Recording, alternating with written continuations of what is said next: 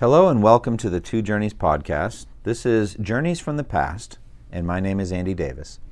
The purpose of this podcast is to inspire listeners to courageous sacrificial actions to make progress in the two journeys, the internal journey of holiness and the external journey of evangelism and missions, by learning the stories of our brothers and sisters in the past. So we have been going through an overview of church history. We've been through a number of podcasts now, and we have gotten to the around 500 years of church history. We looked last time at the imperial church after Constantine's conversion, how he brought the power of the Roman Empire together into the Christian church. We looked at the Christological controversies, the battle for orthodoxy, and the fight that Athanasius had to stand firm against Arianism, against the idea that Jesus was a created being, what we know today as the Jehovah's Witness heresy. But Athanasius stood firm against that. And then we talked about the spread of the gospel with some key leaders. Now, today we're going to talk about the edifice of Christendom. We're going to talk about soaring ambitions, brilliant colors, and dark shadows.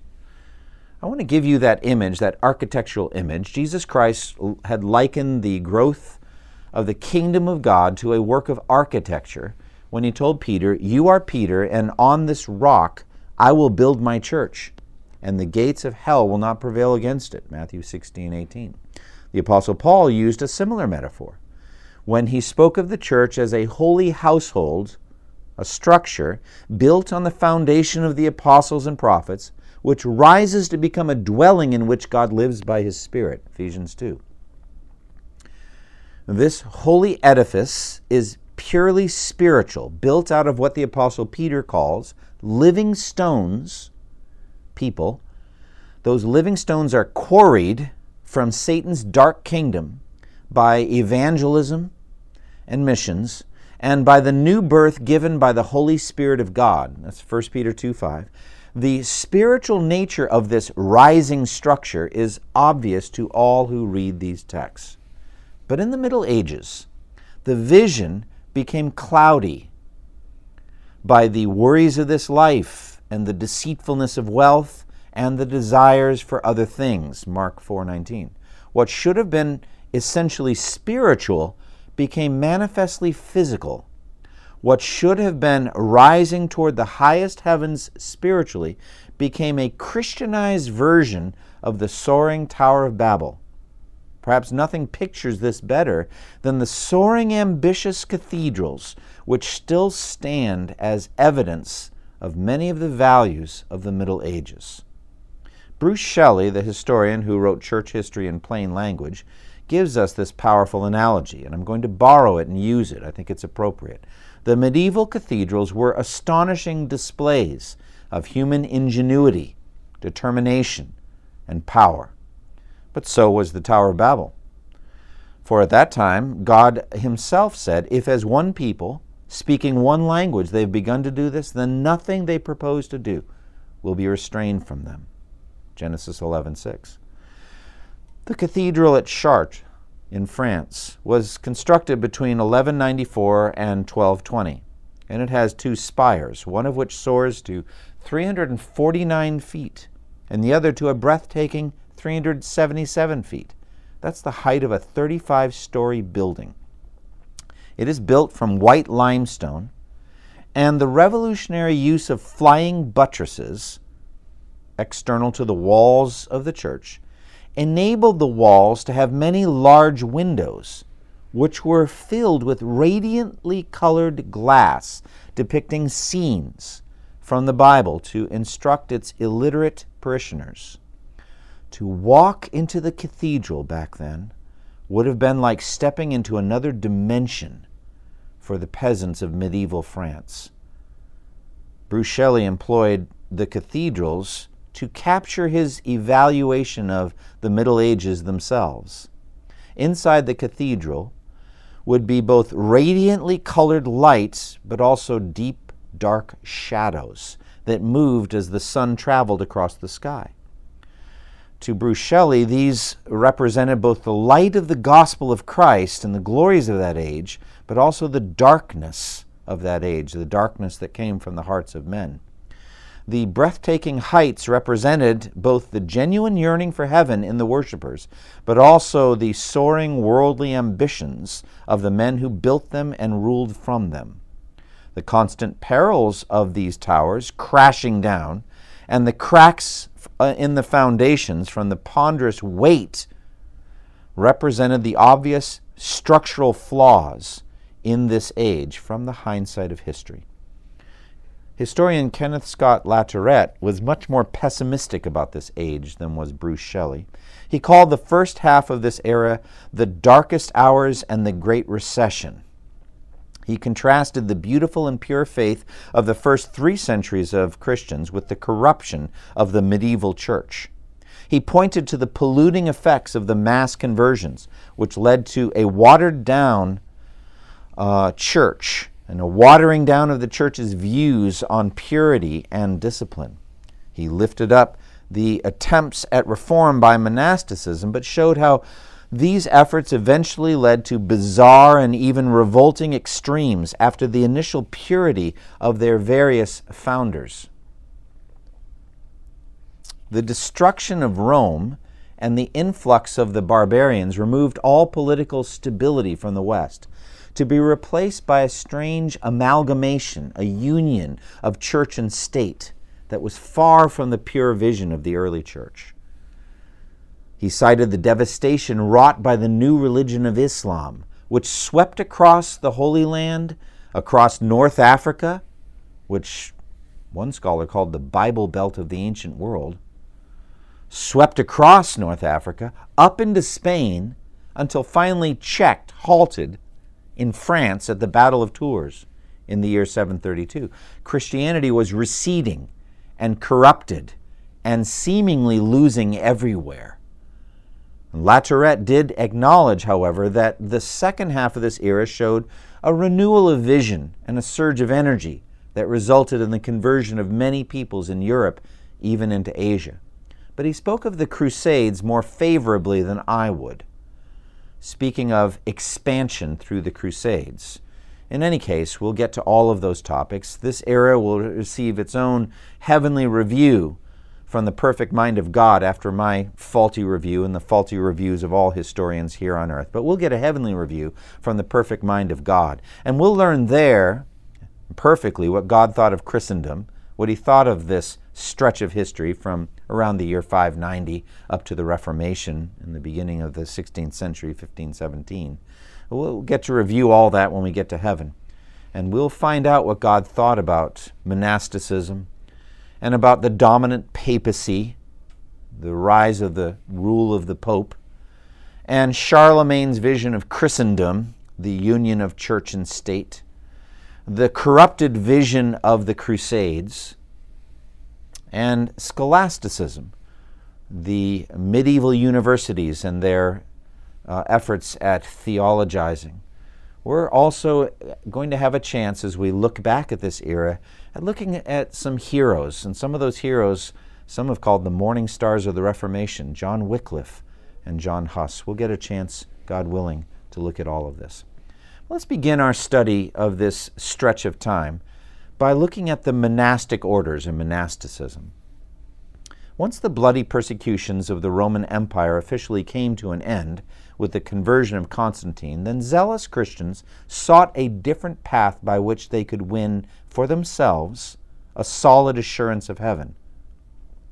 They found it by living lives of extreme poverty, fasting, prayer, and solitude in the desert. Jerome, the translator of the Latin Vulgate, dubbed this attempt white martyrdom, because they were seeking to die as martyrs without their red blood actually being spilled. One example of this is Antony, who lived in the years 251 through 356.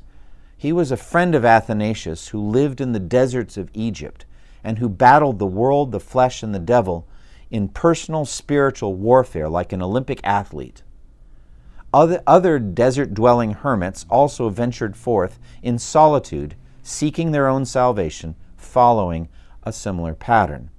In the year 320, a former soldier named Pachomius took a major step forward in the history of monasticism by organizing a community of monks with the regimented pattern of common life. They ate, they labored, they worshipped according to the rules laid out by Pachomius, like they were in a spiritual army. This movement spread throughout the world of the imperial church, with key leaders like Basil, Gregory of Nazianzus, and Gregory of Nyssa making key contributions to the understanding of monasticism. By the 4th and 5th centuries, this movement swelled in number, drawing people from all walks of life. They lived out a new spirit of martyrdom, seeking to become like Christ in his death, Philippians 3:10, through asceticism, self-denial, and a common life together. To this end, they gave up their wealth, their hopes for married life, and their personal freedoms. Jerome led monasticism toward an additional vision of scholarship through his lifelong dedication to learning. As we've already seen with the earlier description of the Celtic monks, zeal for learning and academic excellence was often part of many of these monastic orders. By far the most influential organizer of monastic life in the West came from Benedict of Nursia, who in the year 529 on the towering sides of Monte Cassino near Rome founded the original Benedictine monastery, establishing a pattern that spread all over Europe. Basic to the commitment was obedience, poverty, and chastity.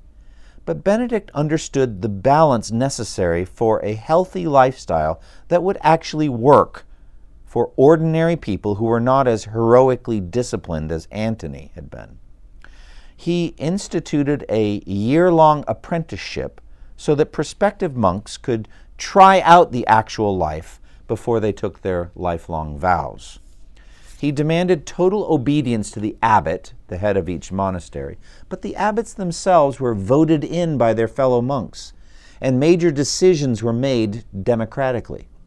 The daily life in the monastery involved a strict pattern of work, of prayer, of worship, and of study, in addition to reasonable times for rest and eating. Each community was self-sufficient economically. They made their own clothing. They raised their own crops. They bottled their own wine. They built their own buildings. Each monastery was a little world unto itself, and the lifestyle was healthy.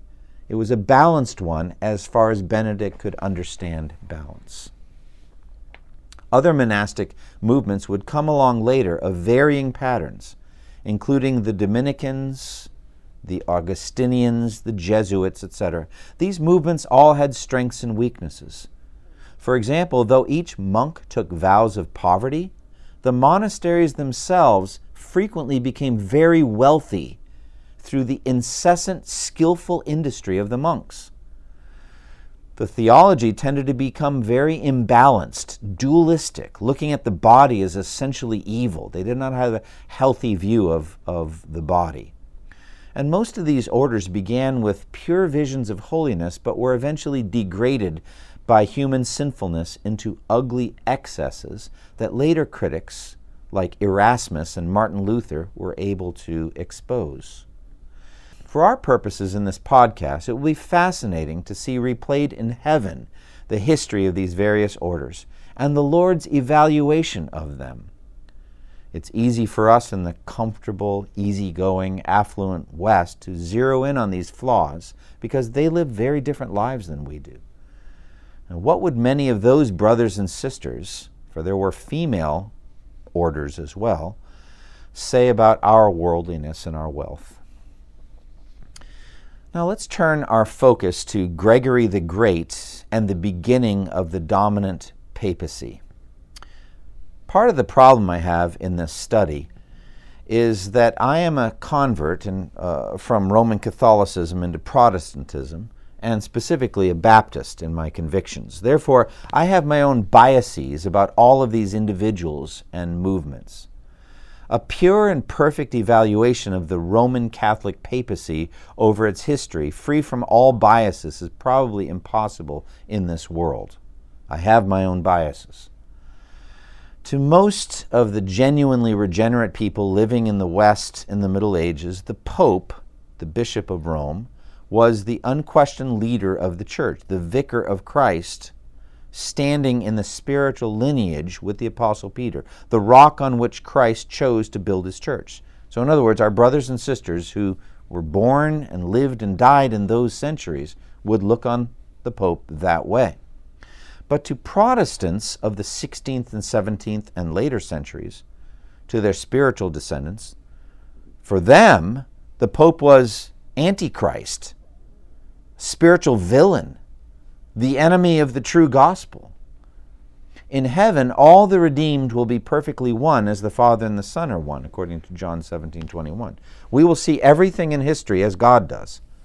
In order for that level of heavenly unity to be achieved, every last one of us will have to be radically transformed in our minds and hearts, and in many of our doctrines.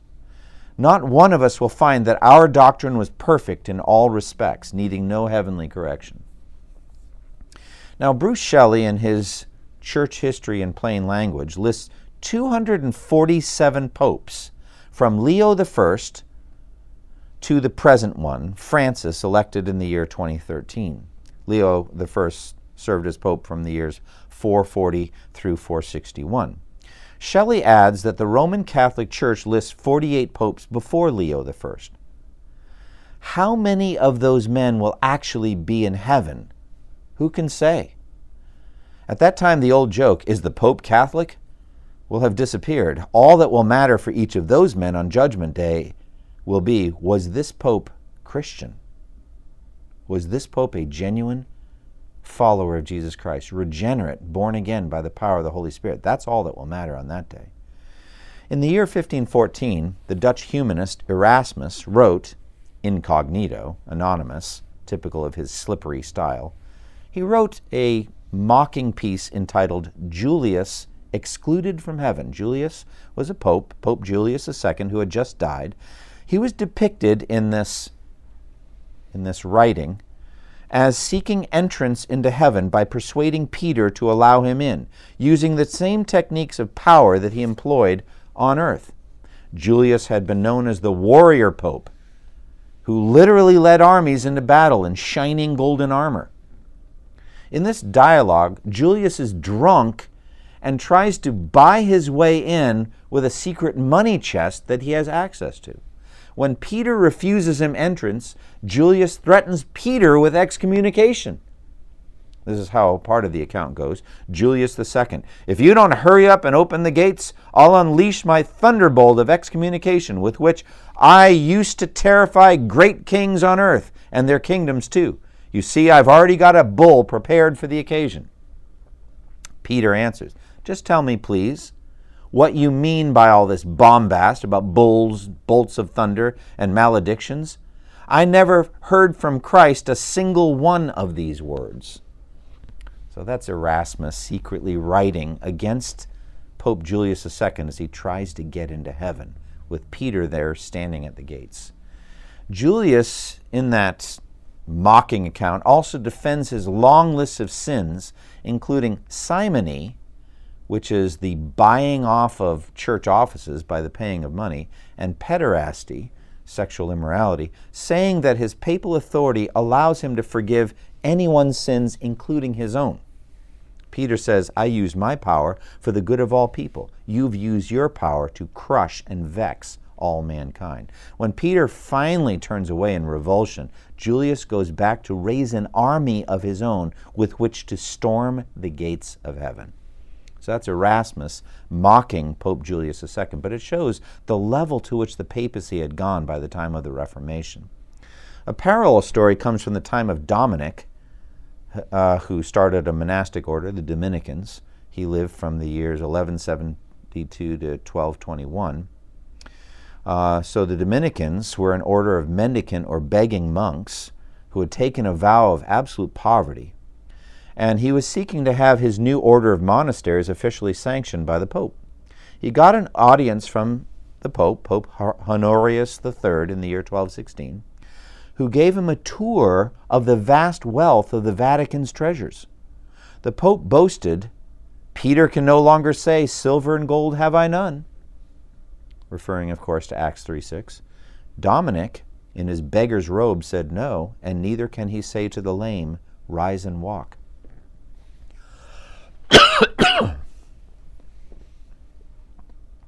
I would personally guess, though I cannot prove it, that the cumulative wealth of the Roman Catholic Church in real estate and financial instruments is among the greatest of any human entity on earth other than the governments of nations like the United States of America. Just in real estate alone, the Roman Catholic Church owns over 250,000 square miles, larger than all but 40 nations on earth.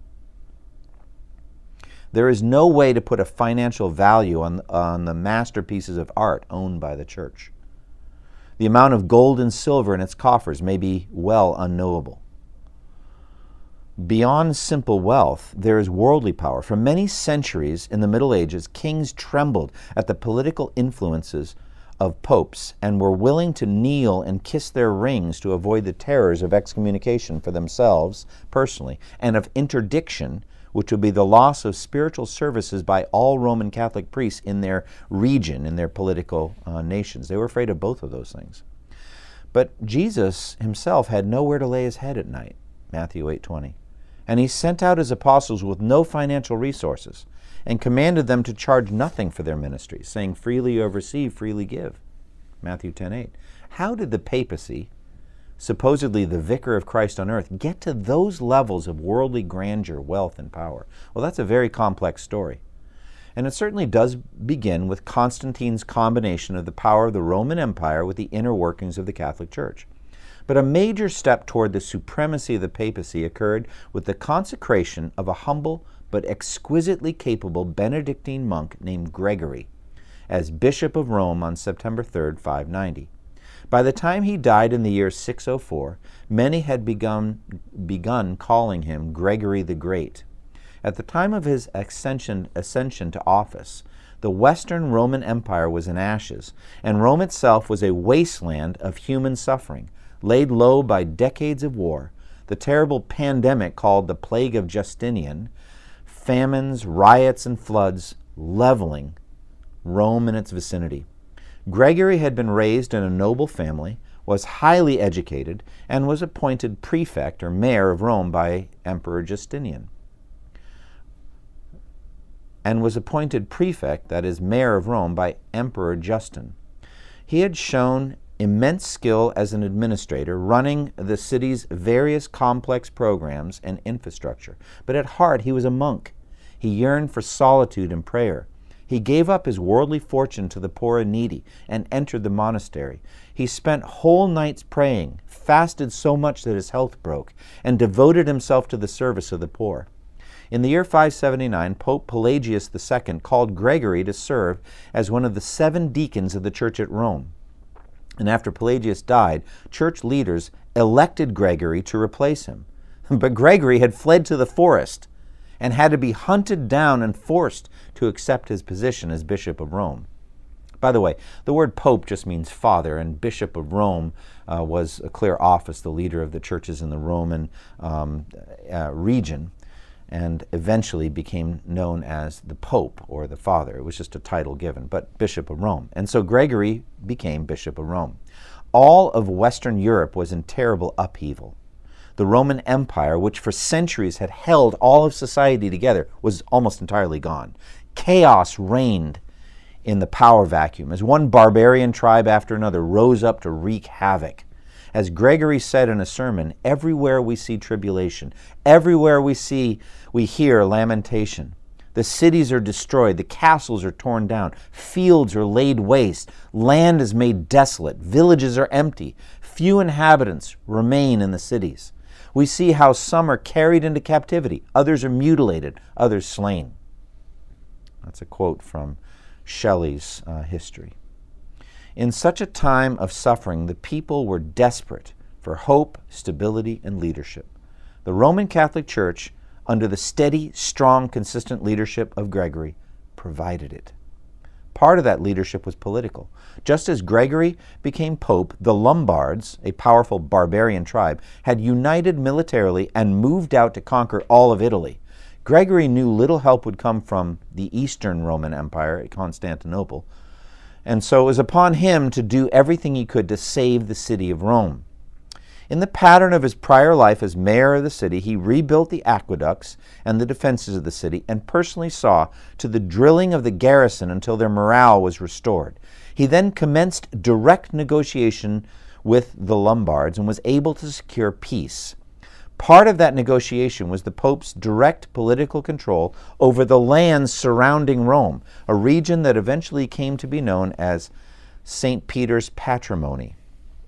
The pattern of the Pope as acting ruler over Rome and over much territory in Italy was therefore firmly established from that point on.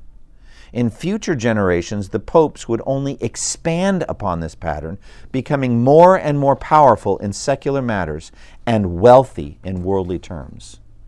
Beyond this precedent, Gregory's greatest impact came in the theological realm. He was not a first-rate scholar, but he was an influential writer, and his work shaped Roman Catholic doctrine from that point on, even beyond the Reformation. Though Gregory esteemed the writings of Augustine very highly, he reinterpreted Augustine's doctrine significantly. Augustine had only speculated about a place for those who had been baptized as Christians but who died in sin, to which they would go after they died to be purified before heaven. This is called purgatory. Augustine just kind of played with the idea. Gregory openly asserted the fact as a real place and began the development of the doctrine of purgatory, which colored the entire presentation of salvation by the medieval Roman Catholic Church. Gregory also assented to Augustine's doctrines on original sin and predestination or irresistible grace, but greatly modified all these convictions into a basically man-centered, work-centered, semi-Pelagian approach.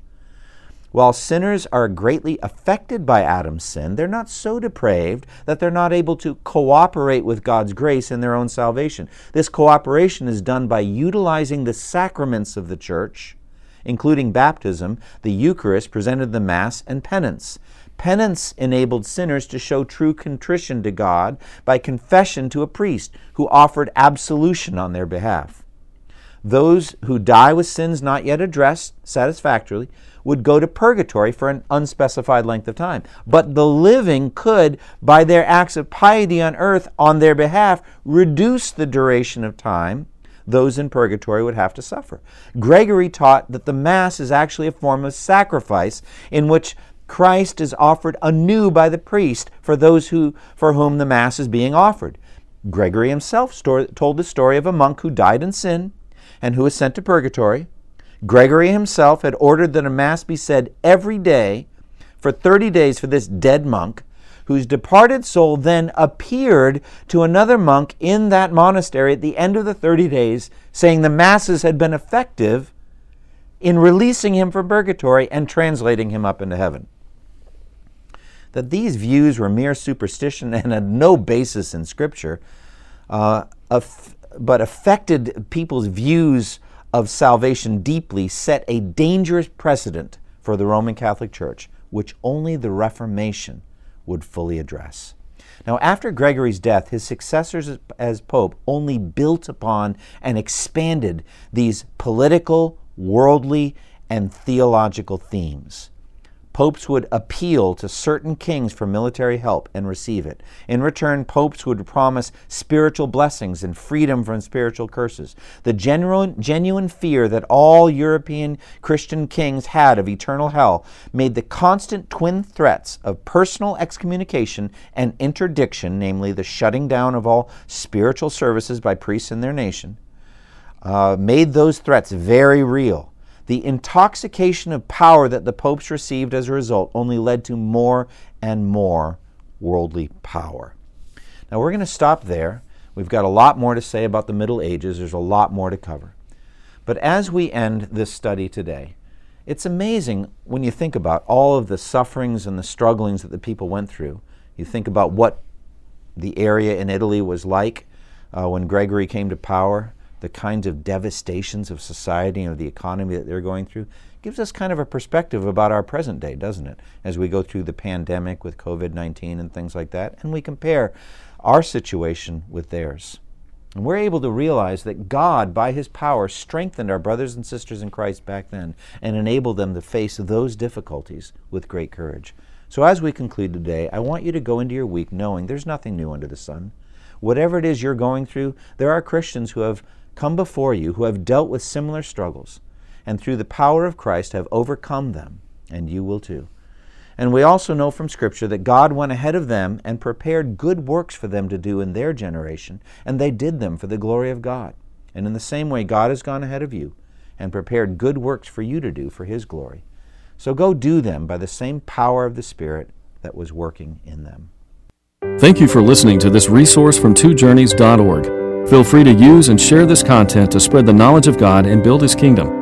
Only we ask that you do so for non-commercial purposes and in accordance with the copyright policy found at twojourneys.org. Two Journeys exists to help Christians make progress in the two journeys of the Christian life, the internal journey of sanctification and the external journey of gospel advancement. We do this by exporting biblical teaching for the good of Christ's church and for the glory of God.